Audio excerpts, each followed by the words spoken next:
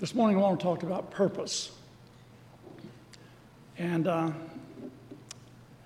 it's a topic that, I guess I need to get my notes out here so I can figure out where I'm going. I told you it's going to be a little rough.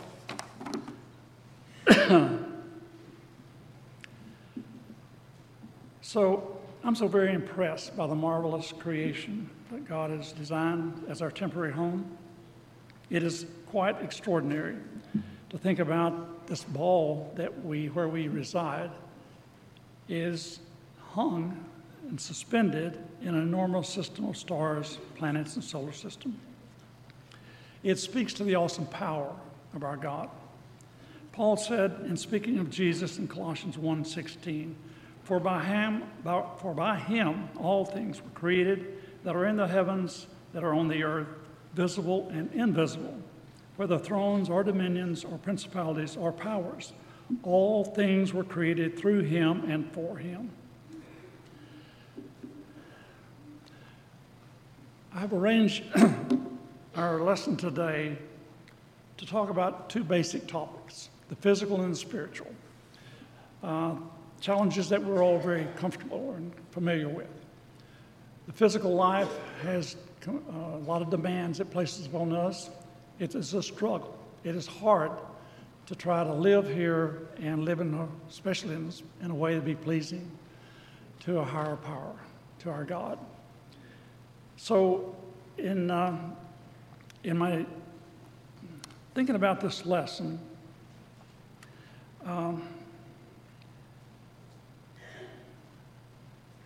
God has given us this wonderful world to observe, to manipulate, and to think about, and to, work through this life. But he really has a greater purpose for us, and that is what we're going to get into here in just a minute. But when we look at the things that are some of the challenges, when you look at Genesis 11:6, it says, And the Lord said,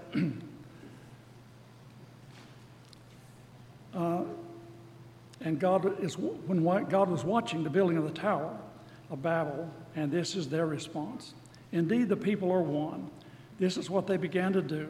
Nothing that they propose will be withheld from them. We fast forward to today, and the combined experiences of the world and the intellect of mankind has produced some jaw-dropping results. Now think about the achievement of sending astronauts to the moon and bringing them home safely. The iPhone, which some of us possess, is more than 100,000 times the processing power of the computer that landed a man on the moon more than 50 years ago. When I was in college, I remember going to the library searching for information and being so frustrated because after spending hours there, I couldn't find exactly what I was looking for. Well, today I let Google do my searching.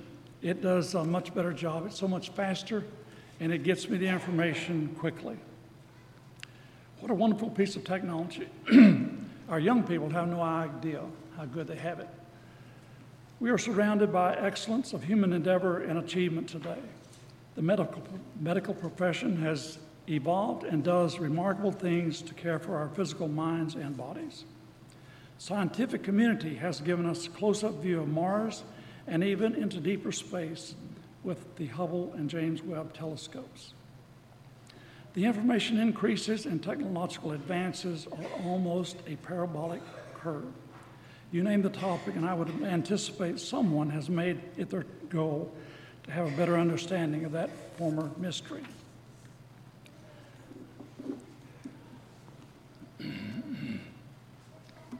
David said, You have formed my inner parts. You have covered me with my mother's womb. I will praise you, for I am fearfully and wonderfully made. Think about the amazing tools that we have at our disposal. God has given us a mind that cannot be compared to an iPhone. It is exponentially more powerful. We all have different abilities. We all have different goals. Our abilities and our goals depend on many factors, but determination is a very important one.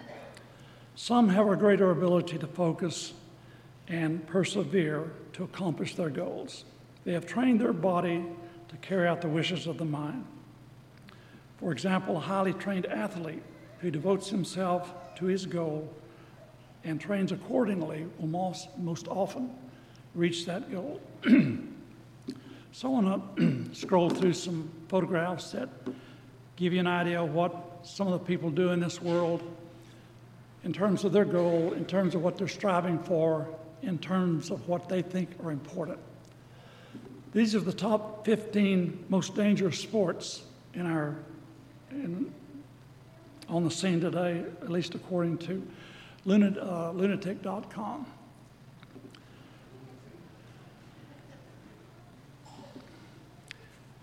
These are just some of the examples that people do for achievement and entertainment.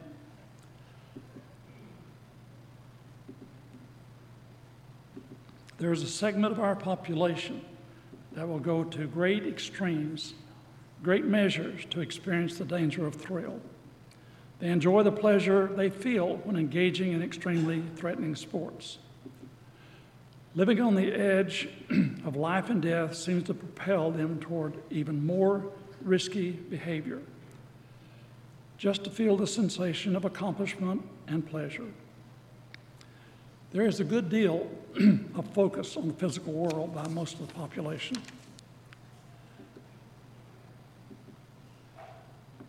Base jumping, if you didn't know what that was, it's basically finding the largest object you can find, jump off of it, glide down, open a parachute, and hit the ground.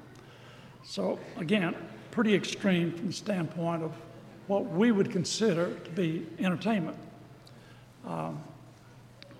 Our goals in the physical world are probably not going to be anywhere close to the extremity of what we just looked at. But here's the point that you need to remember. The magnetic pull on us by this world cannot be taken lightly.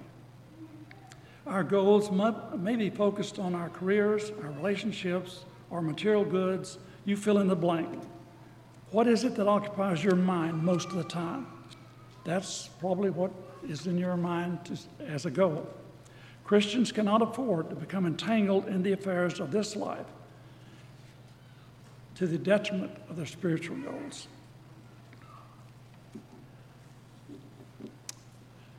A few months ago, I saw a film about Mount Everest. I was rather stunned to see how many people were willing to be lined up to challenge that enormous mountain. The more I thought about it, the more parallels I saw between some of the things, some of our physical challenges and our spiritual journey. In some ways, climbing a mountain is easier than living the Christian life. There are challenges that you will face that will just bring you to your knees. If you haven't experienced those, you need to get ready, because the devil is not going to give up until he works you over and makes you succumb if you're weak enough. So that's kind of the roadmap this morning. I thought about the parallels and I looked at them and I thought, that'd make a pretty good discussion. So I want to discuss some of the obstacles that the climbers face in trying to reach the top of Mount Everest and how some of those things relate to our Christian walk. Thank you. I didn't come prepared, you can obviously tell.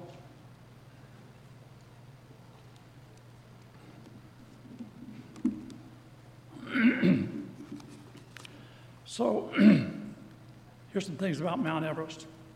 It is the highest place on earth. Climbers line up to get their chance to go to the top of the world. If you can successfully make this climb and live to talk about it, you're in a group of very small number of people. And if you're going to make that attempt, here's some interesting facts that climbers want to know before they try to make this climb. The mountain's height stands about 29,035 feet. That is just under 5.5 miles above sea level. The peak of Mount Everest is a little below the altitude of commercial airliners, which fly around 33 to 42K. At 26,000 feet above sea level and above, the oxygen level is 1/3 of the amount at sea level. This area is referred to as the death zone. A person could last only a couple of days in that environment without supplemental oxygen. The weather conditions around the mountain are inhospitable most of the year. It is the windiest place on Earth. According to one writer, winds can reach as much as 80 miles per hour during a storm. The temperatures can plunge to minus 75 degrees Fahrenheit, and the wind chill a minus 140 Fahrenheit. At these temperatures, exposed skin can be frostbitten within seconds. The conditions in and around the mountain present such hazards that climbers have only a few weeks window in May and September in which to attempt the summit push. The death of a climber can come from many causes: avalanches, falls, exhaustion, exposure, hypothermia, acute mountain sickness. It is recommended that a climber spend some time at high altitude atmospheres to see how their body will react. Professional climbers are available to guide the climbers to the top, but it may cost as much as $50,000 non-refundable. By the time the climber pays for his gear, transportation, accommodations, it could cost between $100,000 and $200,000. The guides would have the climber spend about 6 weeks climbing up and down the lower regions of the mountain to acclimatize the body for the summit push. These exercises are designed to accustom the body to function in this oxygen-deprived environment. Without this preparation, the climber might not even make it to the top of the mountain. One writer said, trying to breathe at the summit is like running on a treadmill while breathing through a straw. The barometric pressure at this altitude makes you exert 10 times, excuse me, barometric pressure at this altitude makes you exert 10 times more effort to take a step than at sea level. What is it that would cause a person to make this kind of an effort in their life? Why would they go to such extremes, put themselves in such danger? Well, it's simple. It's because they have purposed in their mind and heart to do so. A more interesting question might be, why? Maybe it's to prove something to themselves. Perhaps it's to impress others. Maybe it is for the anticipated fame, notoriety, glory, or reward of some kind. As we've already discussed, God has created us with an amazing mind and body. It is designed to function despite being forced into dire circumstances and challenges. These characteristics are given to us for our protection and well-being and, yes, enjoyment. When we look around, we see people from every walk of life in pursuit of their goals. Most give little or no consideration to anyone other than themselves in that pursuit. Maybe they have convinced themselves that they are beholden to no one. Perhaps they have believed the lie that you can live without any restraint or consequences. Or maybe they just don't care. They don't care what anybody else thinks. They're going to live the life that they want to live. Idolatry has plagued believers throughout time. But it is a potential issue for believers at any time. We need to be careful about turning our affections, our attention away from God on anything else. Once we do that, then we are going in the wrong direction. We need to be very careful about how we function and what we purpose and what our goals are in this life.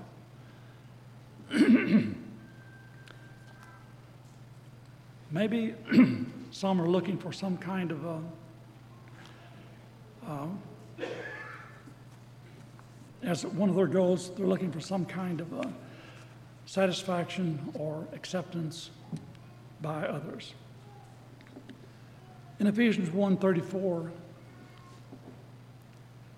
1:3 and 4, blessed be the God of our Father, our Lord Jesus Christ, who has blessed us with every spiritual blessing in the heavenly places in Christ, just as he chose us from before the foundation of the world, that we should be holy, without blame, in him in love. God created us and has provided the means necessary for our spectacular journey on this earth. We are not going to spend that many years here, but what an astonishing experience. We should praise God every day for allowing us this privilege. But our existence on this beautiful planet comes with conditions. God has set up this system. He has every right to give us the rules. Romans 9 and 20 and 21. But indeed, O man, who are you to reply against God? Will the thing formed say to him who formed it, why have you made me like this? Does not the potter have the power over the clay? God wants to have an eternal relationship with all of his creation. 1 Timothy 2, 3, and 4. For this is good and acceptable in the sight of God, our Savior, who desires all men to be saved and come to the knowledge of truth.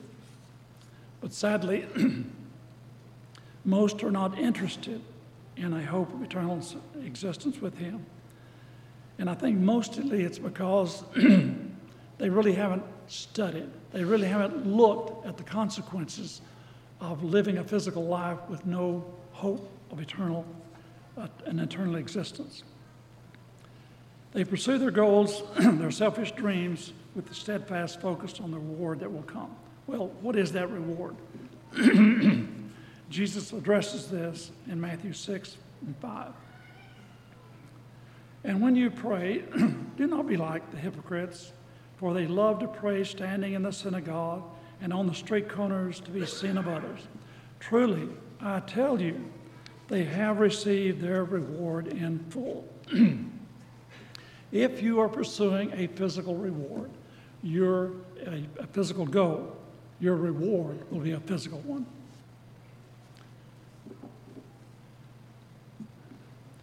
Now, what are some of the purposes God had in mind when he created man?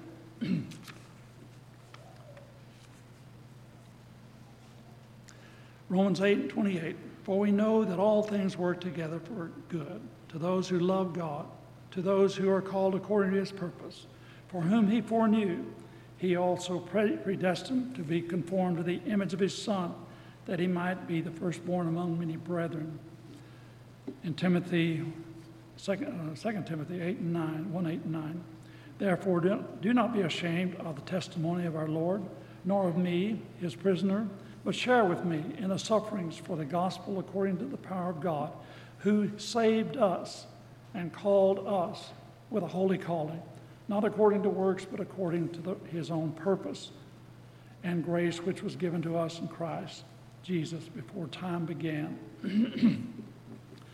Ephesians 1 and 11.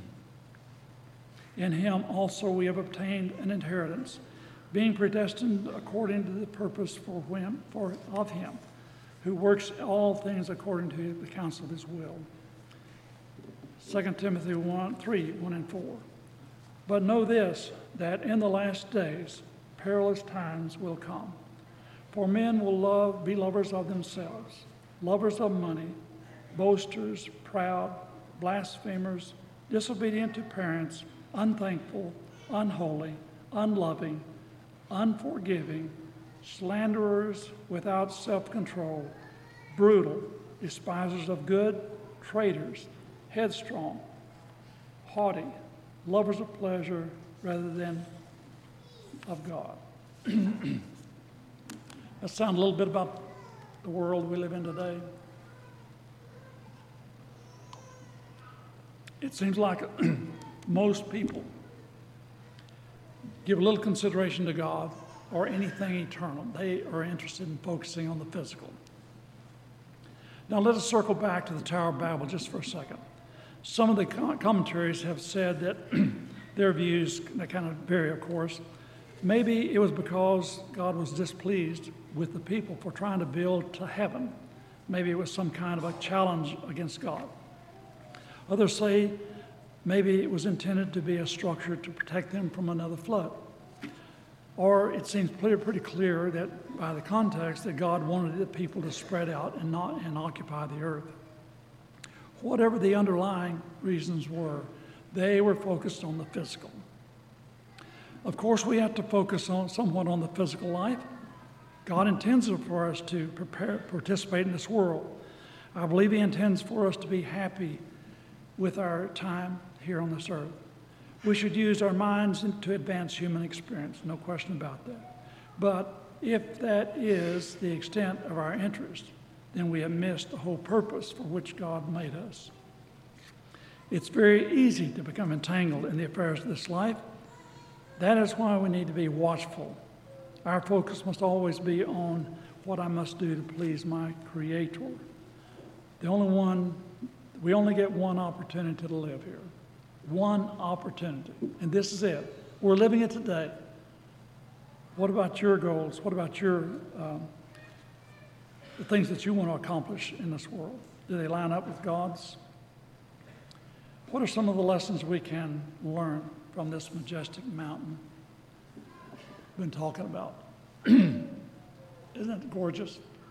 God has created us a beautiful planet. So, number one lesson from this beautiful mountain: stay on the path. Frances Arsenyev became the first woman in the U.S. to reach the summit of Mount Everest without the aid of bottled oxygen. On May 22nd, 1998, she and her husband both loved climbing, and they thought they were up to the challenge of conquering this grueling piece of real estate. They made a couple of attempts on their expedition, but they had to turn back because of bad weather. These delays caused them to spend more time in this thin air atmosphere than they were anticipating. They were able to make it to the summit. They reached their goal, but they both perished on the descent. Physicians have studied people in these higher regions of the mountain to understand the effects on the mind and body. One of the more valuable conclusions in that study is that in this oxygen-deprived environment, the mind loses its ability to function normally. It has been said that a simple task of tying your shoe becomes a difficult chore. Others have said that the thinking ability in this atmosphere is reduced to the ability of a 6-year-old. Now, imagine yourself being on top of that mountain and you don't know where you are. Frances and her husband Frances set the record, but it cost her. She was only 30 years old, so her lifespan was more or less cut in half. Do you think she made a good trade? Well, her record is there, right, for everybody to admire. I wonder if she could talk today, if she would say, yes, that was a good trade for me. Probably not. Her body is still on the mountain. She has been referred to as Sleeping Beauty. Officially, more than 300 people have died on Mount Everest. The number thus far this year is 17, who have either perished or are still missing. There are approximately 200 bodies on the mountain. It is said to be too dangerous and too expensive to have them removed. We are all pursuing goals in our lives. We need to be continually monitor the path that we are on to be assured we're heading in the right direction. The climber on Mount Everest is instructed to follow the path in order to reach the summit. The experienced guides not only know the way, but also they will point out the hazards and pitfalls that need to be avoided. There is a section on the way to the top that is very dangerous. The climbers are basically ascending on a knife's edge ridge that is only a few feet wide. To the left, the face of the mountain falls 10,000 feet. To the right, it falls 7,000 feet. There is a saying among some of the climbers that if you must fall to the left. You will live longer. The physical trail to the summit needs to be the climber's focused attention, but there are other essentials that go with that that are just as important, like the proper gear, proper attire, clothing, oxygen, proper footwear, rigorous schedules, and training. Climbing this mountain must have been, or probably has been, underestimated by most of the climbers. Now, how does that relate to us? There are many guides in this congregation that are trying to show you the way. They are constantly warning you about the pitfalls and the hazards along the path. They have your safety and eternal well-being in mind as they encourage you, stay on the path and do not turn to the left or the right. Please don't underestimate our biggest foe. Satan is not your friend. Stay on the path. Don't wander off. Be ready for the storm. Climbing Mount Everest is done in several stages. It takes weeks to accomplish. The plan for the last leg of that ascent is to leave camp at 12 a.m., be on the summit by 2 p.m., and make the descent to the camp before it is dark. The climber will be faced with arguably the most brutal, physically challenging experience of his or her life. It will take about 19 hours plus for this journey, if the conditions are just right. In 1996, there were two groups of climbers that were going to make their summit push. Rob Hall, an experienced climber and guide who had been to the summit 5 times, was one of the leaders. A year earlier, Rob's client, Doug Hansen, had to turn back just short of the summit because of frostbite. Rob encouraged Doug to come back so he could help him fulfill his dream. Rob had a hard, fast rule that at 2 p.m., that was the time we were going to turn around. No matter where you are on the mountain, we must turn around by 2. Doug underwent throat surgery during the year, which probably compromised his endurance. Doug was slow and fatigued on the ascent. Rob tried to convince him to turn around, but Doug refused. Rob made the decision to stay with Doug. They reached the summit at 4:30, 2.5 hours after the deadline. To make matters worse, a storm now engulfed them. The heavy snow and windy conditions severely diminished their visibility. Rob sent a radio message down that Doug had collapsed from exhaustion and would not move. He had also run out of oxygen. Rob was told by the base camp to save himself and leave Doug, but he would not. The next day, attempts were made to rescue Rob. Doug had passed during the night, but the rescue team had to turn around because of the intensity of the storm. The next day, Rob was able to talk to his wife, Jan.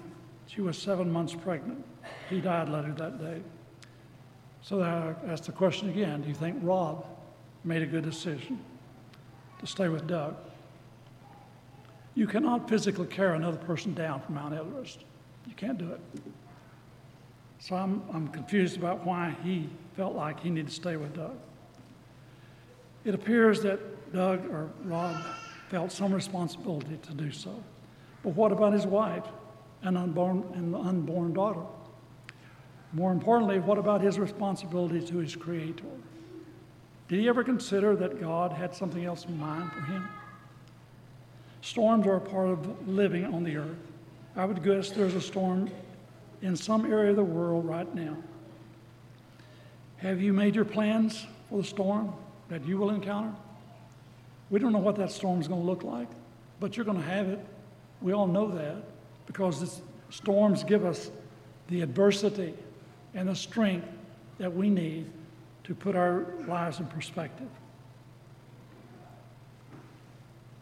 Christians can approach life with a great deal of peace and calmness, knowing that God is our refuge. In my research about this particular lesson, about those caught in the storm, I don't recall anyone talking about appealing to God for help. Don't stop before the finish. One of the big issues that guides have to contend with leading expeditions, especially with experienced climbers to the top of the mountain, is their lack of preparation. Most cannot imagine the mind and body, how the mind and body are going to be ravaged by this hostile environment. Now, most of us are not going to be living in these kind of extreme conditions. I know that. But the stakes for us are far greater than the loss of our physical life. Think about that. We are in a struggle as Christians to avoid the loss of our eternal soul. We were created with a physical body, but we have a soul that will live forever.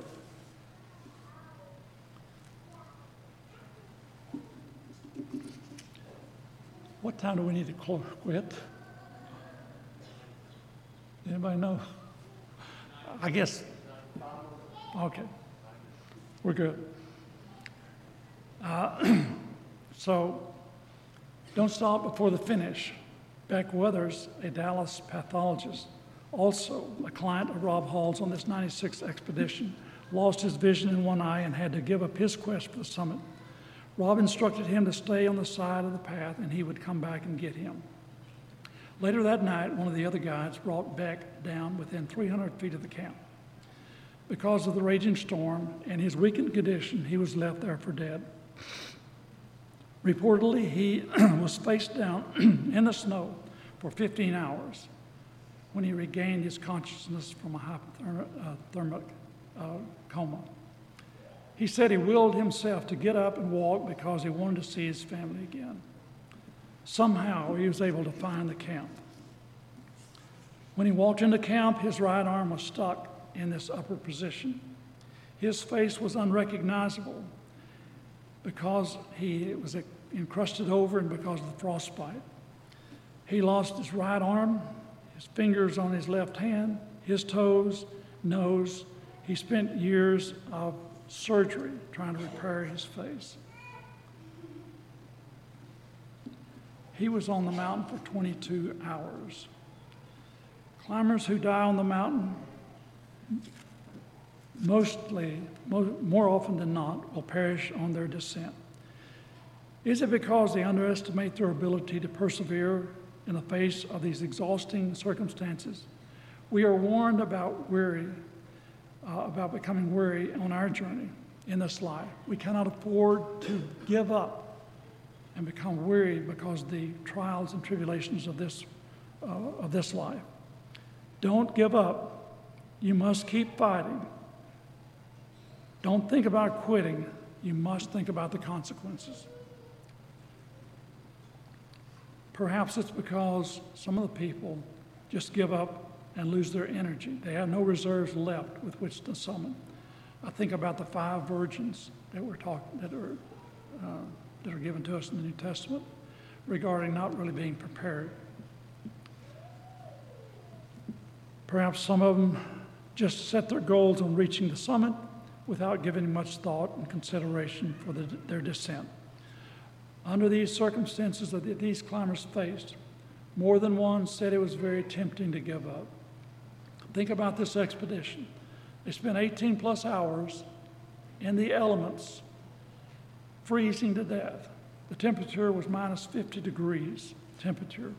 They were all shaking uncontrollably. The wind was probably around 80 miles per hour, howling. They could not even hear one another talk. They were exhausted, hungry, sleep deprived. Think about how easy it would be just to close your eyes and give up. It takes a lot of exertion to move and do anything on a mountain in this atmosphere. And it would have been so easy, and several of them mentioned that it had been very easy just to give up and quit. The experienced climber will tell you that being on the summit is only half the journey. A successful expedition can only be chronicled when you're back home safe.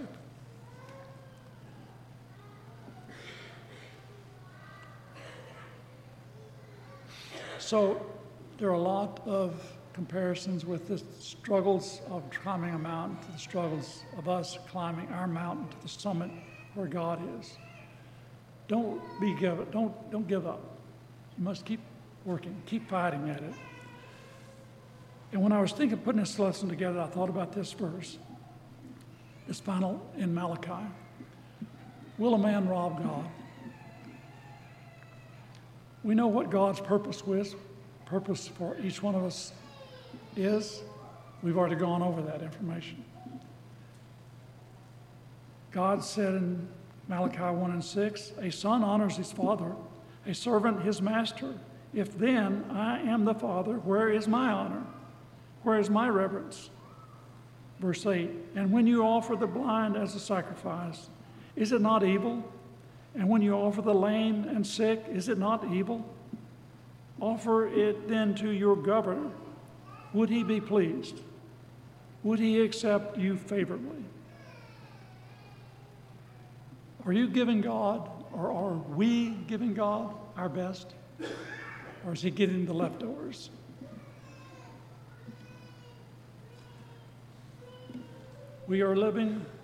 Are we living for the physical, or are we living for the spiritual?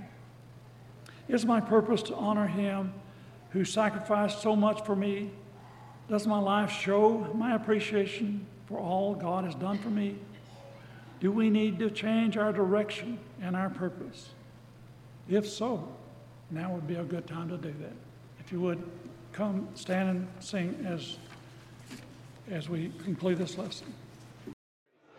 Thank you for connecting with us this morning. We're so thankful that you were able to do that. If you have questions, we'd love to have the opportunity to talk to you. You can contact us at www.thebibleway.com or questions@thebibleway.com. Questions@thebibleway.com. We'd love to have you in person. Come if you can, but thank you for connecting with us.